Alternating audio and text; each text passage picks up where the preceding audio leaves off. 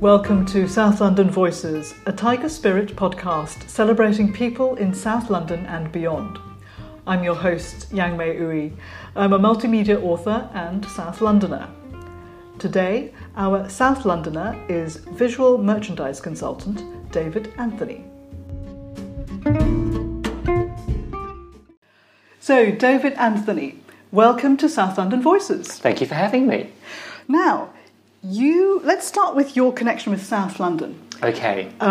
You don't sound like you're from round here. Round here?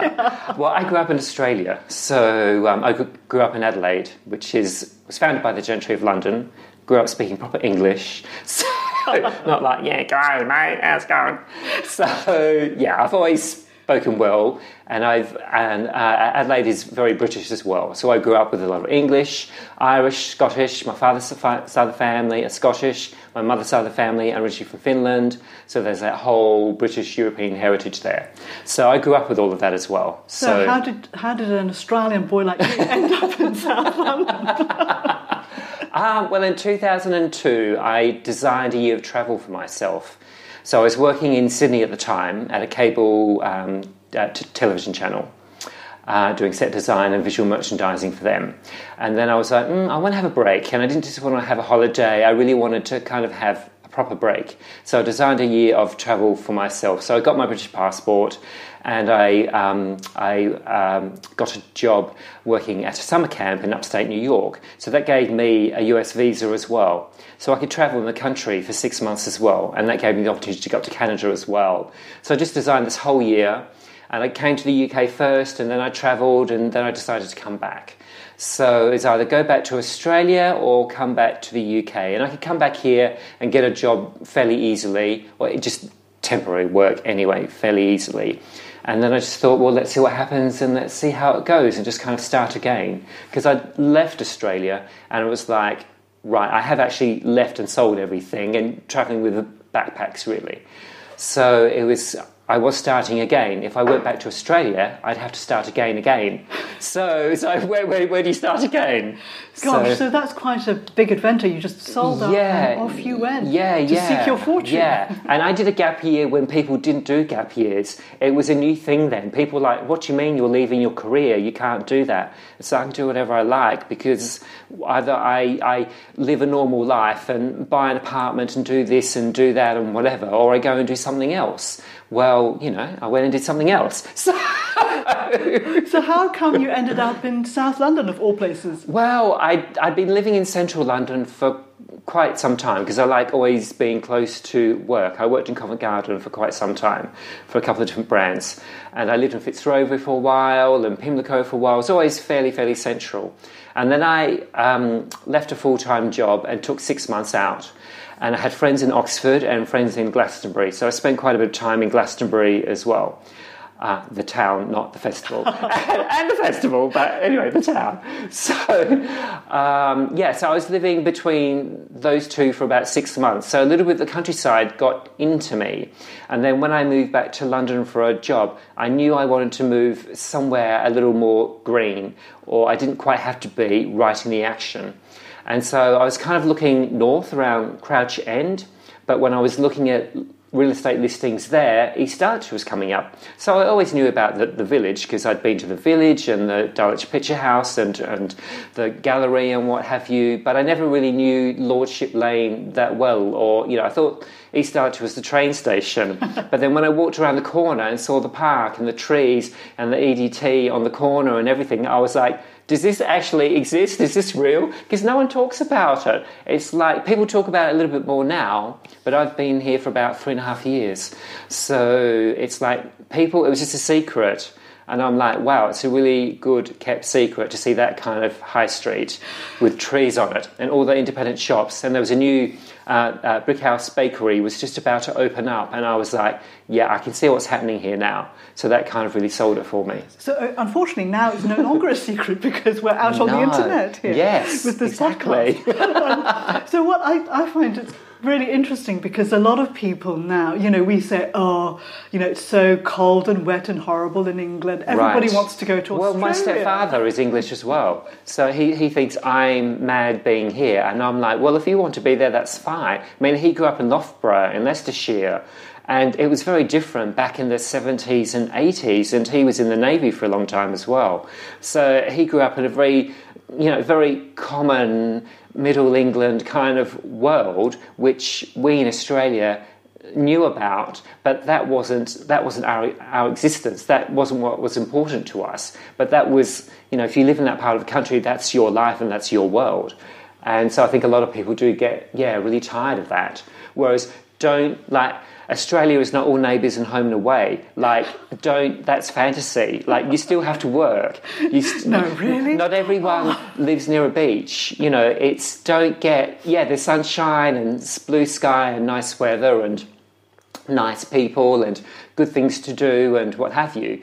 But there's a whole other side that people don't know unless they live there.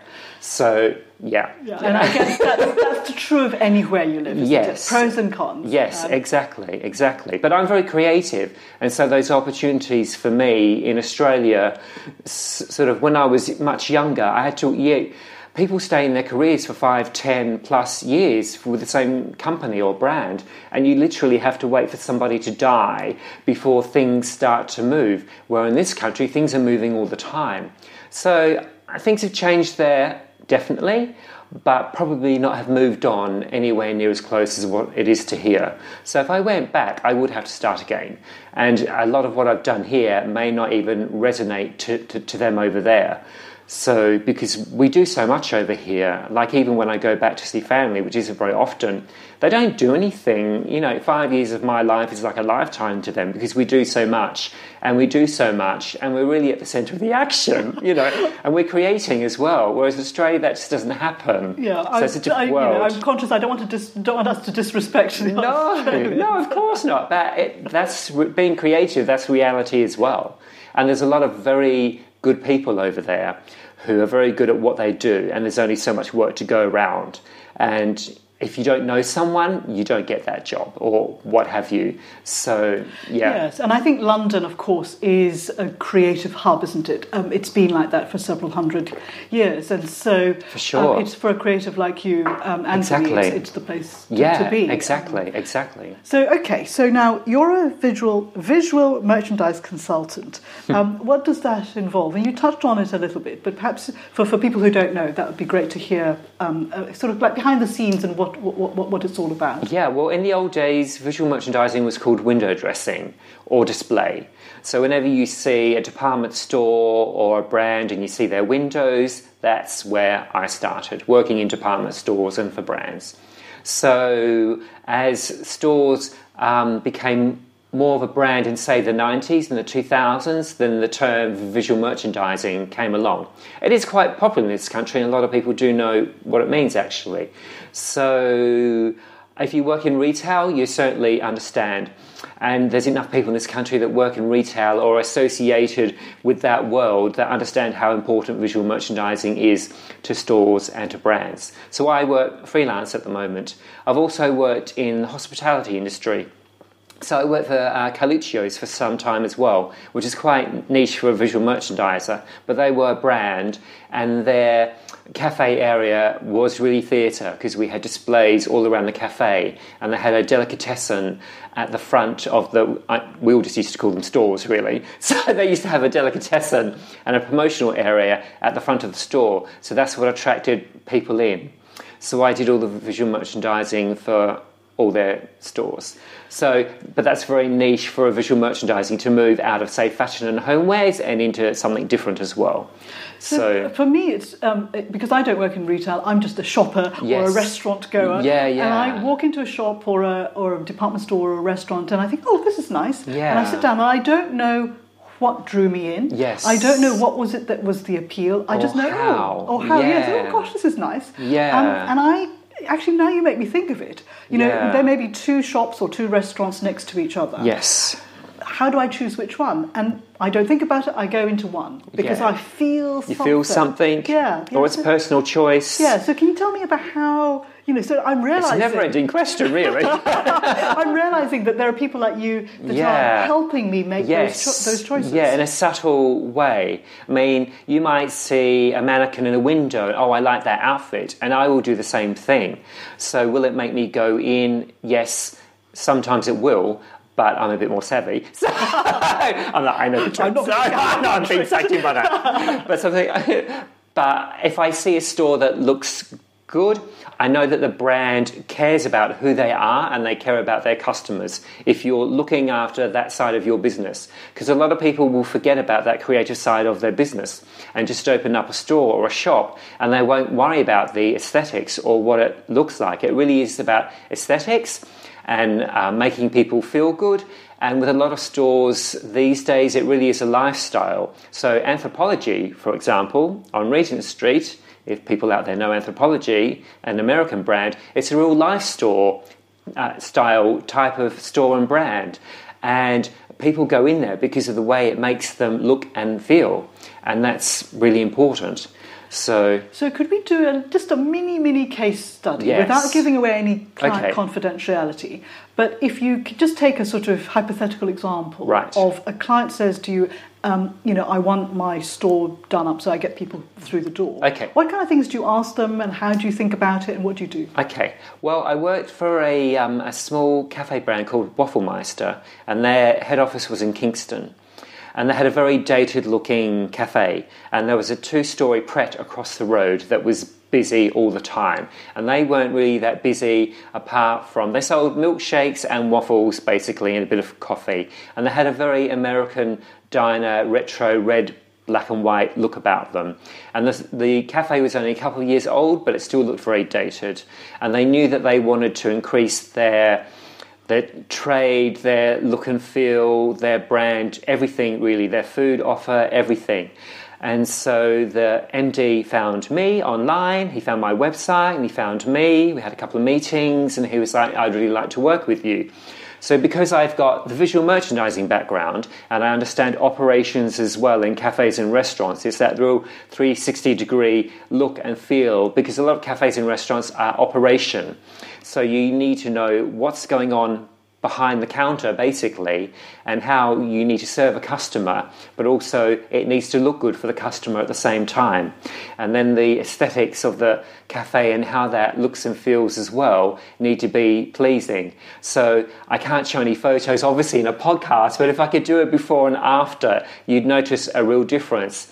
But I'm very upfront but fair at the same time, and I'll say, well, I like the floor, good wooden floorboards, we don't need to change those, but those walls need a paint coat, and we need to change this display area around here. I really like that picture on the wall, but maybe not there, let's shift it over here.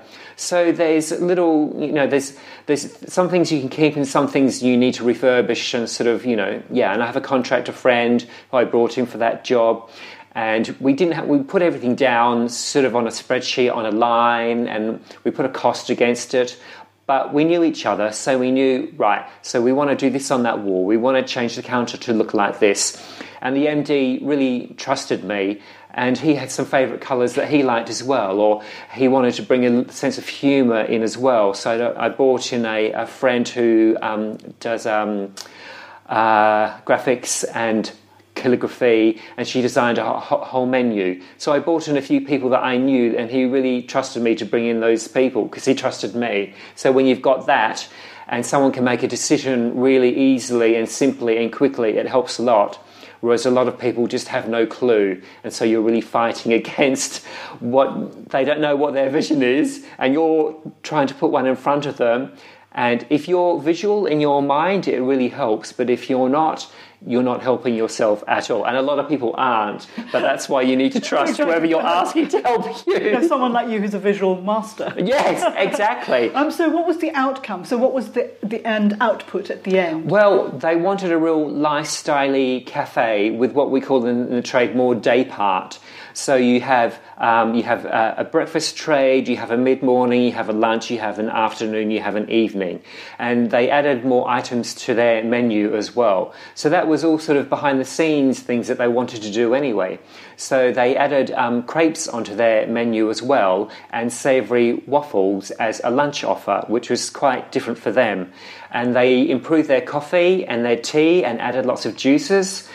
So that was the menu part of it. So they doubled, tripled their menu really. So that allowed them to have that day part offer throughout the whole day.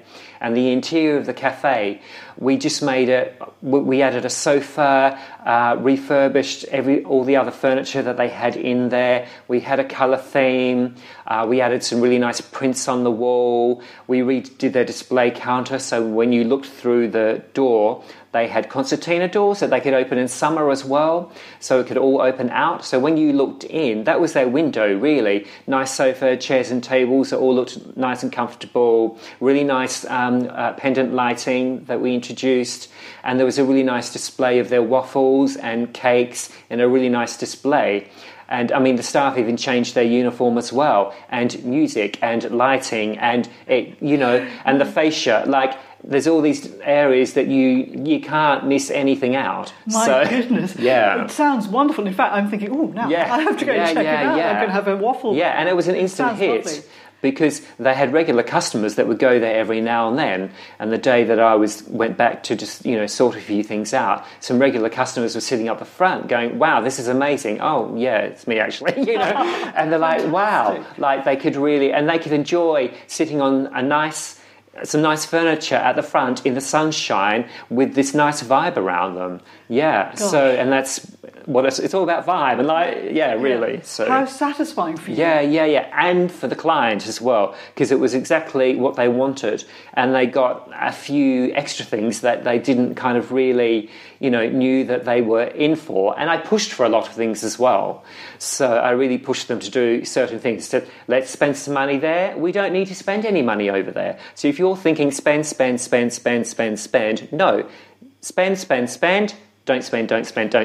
So you're kind of like, if I take something away from you and you're feeling, well, I'll give you something back, or let's look at something else that we can do to make it work. But they changed all their crockery and everything that they were serving with. Like, they really, Oh my goodness. And it was their flagship cafe, yes. And they were a franchisee as well. So it was really important, and they did all their training upstairs as well. So a lot of people were coming through.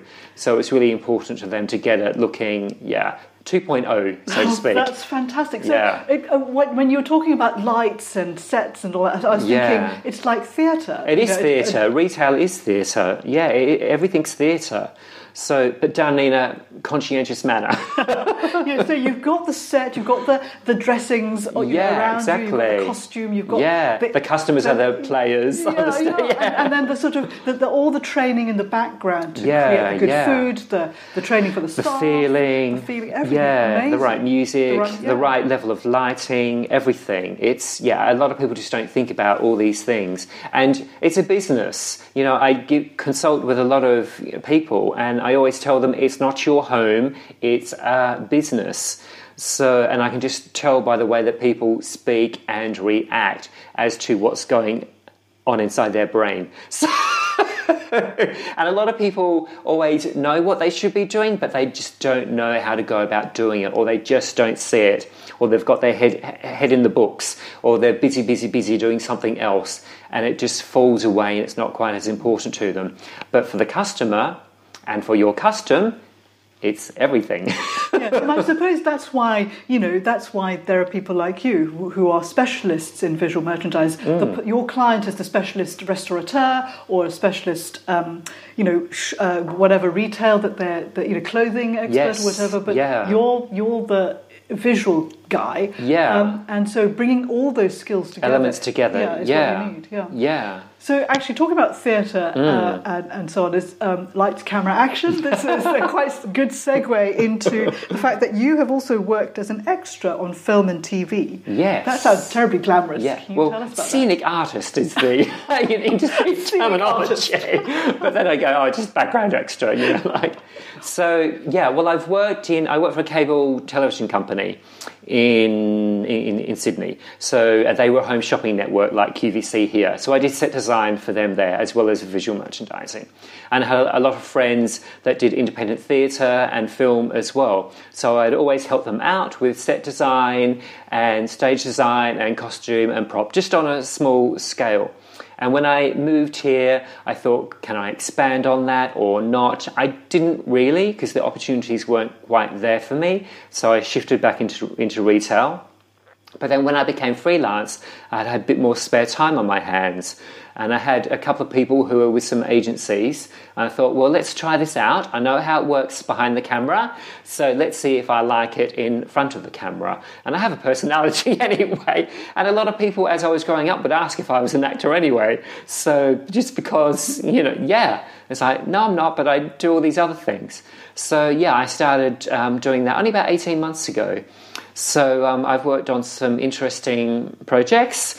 A lot you can't talk about because they're not released yet, but then once something's released, then you can talk about it. So tell us about the ones that we can go and see you in. Well, I have been in The Crown, season 2, but my part was cut. Oh. That happens all the time. So, I had a continuity role and I was playing a historical character. And I had a couple of days on set with just me and the director and the crew and just a couple of other actors just doing a few things. But that was a really good experience. One, to be on the actual set of The Crown. Amazing. So I binged it the weekends. I saw bits and pieces, but I totally binged it before I went onto set. And then when I went onto set, it's like the same sets, but they're just recreating the look and feel of the space. So that was a really good experience. The first thing I actually did was Tomb Raider, which was a weekend shoot in the city, sort of in behind St. Paul's One New Change area. And I blocked off a whole street and we had the whole weekend. And we did one sort of scene. It was like a chase kind of scene. And in the actual movie, it was about 1 minute in total. But we spent the whole weekend. And I mean, there were so many extras on set, but you hardly saw any of them in the film. That's just kind of like, there's a lot of attention to detail put into these things, but you kind of get to know that you're just a blur in the background. Or unless you really are writing the action, then okay, I'm writing the action. So it depends on the opportunities. And there's also a lot of no in the industry as well. You pencil a lot of things in and you're not accepted for those roles. So you get over it very quickly and you learn very easily through other people on set how everything works. But you just accept what you are given and you just roll with it, really. So everybody misses out on a lot, and it's seasonal work as well. And you sometimes a lot of productions are given a code name, so you don't always know what it is until maybe you get on set and then people are chattering away and go, oh, actually it's such and such. And like, oh, all right then. So, were you in Christopher Robin? I was in Christopher Robin, actually. And the friend now, the colleague that I was on set with for a lot of the time, she spotted us in the trailer. Again, we were very small and it was far away, but she was like, no, that's us. And yeah, it is us, actually. So, and I actually had a scene where I was going down some steps, walking past Ewan McGregor, and he was coming up steps the other way, and I was right next to him.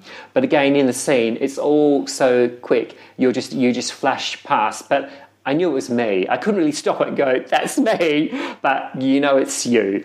So, so you never know who you're going to see on set sometimes. And so, were you in Bohemian Rhapsody? I was in Bohemian Rhapsody. Yeah, I just did a nightclub scene. So another colleague who's a friend, he was, you saw him on, for a flash usually, but I was more in the background. But a lot of the times you're creating, again, the vibe on set for the main actors. It's a scene, you're setting up the scene, and so that's how, that's why they need so many people. You're recreating that situation. So there's a lot of hanging around. There's a lot of hanging around. Yeah, so if you can find good people to hang out with when you're hanging around, it makes the day go a lot quicker. But they're always doing a lot of different angles of shots, and sometimes they can't get it right, and you're like, come on, like so. And do you get sort of direction? I mean, like when you see people talking in the background of a scene. Yes, sometimes you can talk. A lot of time you have to mime. So a lot of times they're taking, they're doing a lot of different shots of the one scene. It takes a long time to do just like someone walking through a crowd, like when you're watching TV and you're watching a shot that goes for about 30 seconds or 1 minute. That could take a whole day to shoot. I'm not joking. In TV, it moves a lot quicker. On film, they seem to have all the time in the world. So,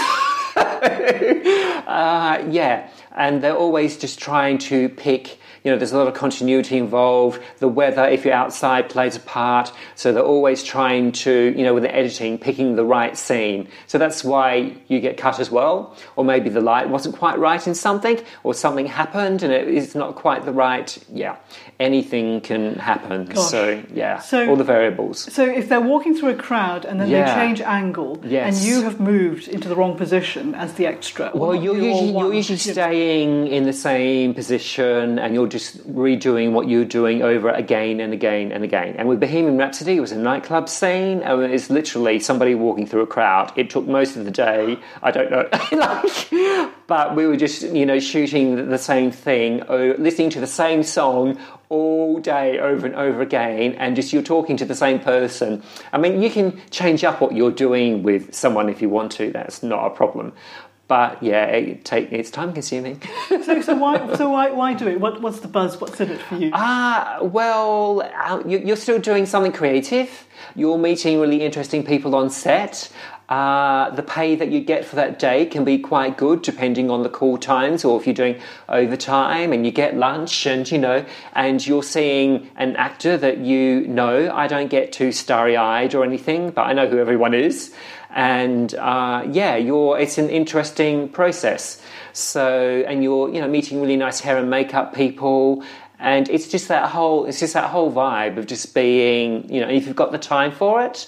So, as I said, you have to pencil all these jobs in, and sometimes you don't know the day before, a week if you're if they're really good, that you've got the job. So you're always penciling things in, or you're rubbing things out. So your diary is constantly kind of all over the place. So whatever, I can commit to, I commit to. So with either visual merchandising or with this.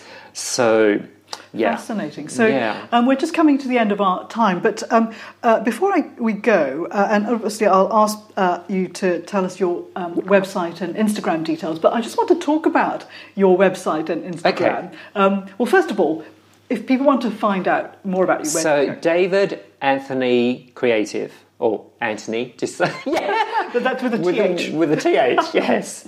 So so that's my brand name and my website. My Instagram again, David Anthony Creative. So my website is my portfolio online. I also have a journal where I blog, and I have a My Story page and clients, so you can see everything about me. I even have an archive page with really old photos from, the old days of window dressing. Puts everything online. It puts me online, so to speak. All your creative activity online. Yes. And what I wanted to specifically talk about is your Instagram feed, because I was just saying before we put the microphone on that your photos are just amazing. If you know how to take a photograph. So how do you take a photograph? Well, I'm lucky that I'm a visual person, so I know what looks good. So I'm not a professional photographer, but two basic rules are light and composition. So when I look through the lens of either my even basic camera or my mobile phone, the picture that I want to take needs to be the picture that I want to see. So I will make sure that I frame it correctly as well. And you need to have the right light. and you need to sort of like, there's a few in visual merchandising, you can use like a pyramid shape, which your eye line, your eyesight goes to a point and then it falls down. So you can use the same kind of tricks in photography as well. So you have like a center point, something, you know, in focus that your eye will be drawn to, then everything is a bit more blurry in the background. Or you can use emphasis, or, you know, there's different little tricks that you can use to but you just need to frame the shot well and make sure there's no one in it. So, just to go snapping away. So, I mean, I will stand there for a couple of minutes to wait for a white van to move, or, you know, in London anyway. So just to get the right shot, because it's worth it. So if I can't see the right frame shot through the lens, I don't take the shot, because I don't spend a lot of time on retouching. I do the odd thing if I have to, but I would prefer not to. With Instagram, it's easy. You know, there's lots of different. I just go into the different light settings, and Clarendon is one on Instagram that I use a lot. It just brightens and gives a bit of extra shot of light. So that's kind of my go-to one, really. But that's all I do with Instagram. But you've got to frame the shot correctly. So yeah, and it needs to be a good photo, because I use my Instagram as a mood board, really. So just things that, as I'm running around town doing things, I see a good shot of something, because on my journal I tell stories. I need 6 photographs for that, for a main one, and then 5 complementary ones, so I can create the story around whatever is, taking a photo of a brand or a job that I've done or whatever it is. I go to a lot of art and galleries as well. So, but then I might go to an exhibition and see only one good thing, so I'll just Instagram that one great painting or sculpture. So yeah, but Instagram I use as a mood board, and it's a fun thing as well. But it's just it's something else to have. So you can link through from my website to Instagram and Facebook and LinkedIn as well. But if people come across my Instagram, everything's very subtly sort of links through. I don't shout about anything. I don't do too much hashtagging, or, you know, you do a couple of things, but just enough to tell a story, because it's so time consuming. And I'm not 25. I don't have all day to be on Instagram and to answer people. So it's just, yeah. Fantastic. Yeah. So, David Anthony, thank you very much. Thank you, Yang Mei. Our South London voice today was David Anthony, and you can find his website at davidanthonycreative.com, and he's also on Instagram as @davidanthonycreative. To find photos and links to some of the things we talked about today, go to southlondonvoices.co.uk and search for episode 8, episode SLV008, Creating Great Spaces with David Anthony. Or you can go to it using the bit.ly short link, and the short link is bit.ly/SLV-Great Spaces. Now, if you've enjoyed this episode of South London Voices, please do help us spread the word. You can do this by sharing this podcast with your friends, or you can subscribe to South London Voices via anchor.fm or iTunes, or wherever you get your podcasts. Or you can leave us a lovely review. All this will really help us get this podcast to a lot more people. The South London Voices podcast is produced by tigerspirit.co.uk. I'm Yang Mei Ui, and I'm on Twitter and Instagram as @tigerspirituk. You can also follow South London Voices on Twitter at its own Twitter feed @SouthLondonVox, VOX, @SouthLondonVox. And we're also on Facebook. Go to facebook.com/South London Voices. Thanks for listening, and see you next time.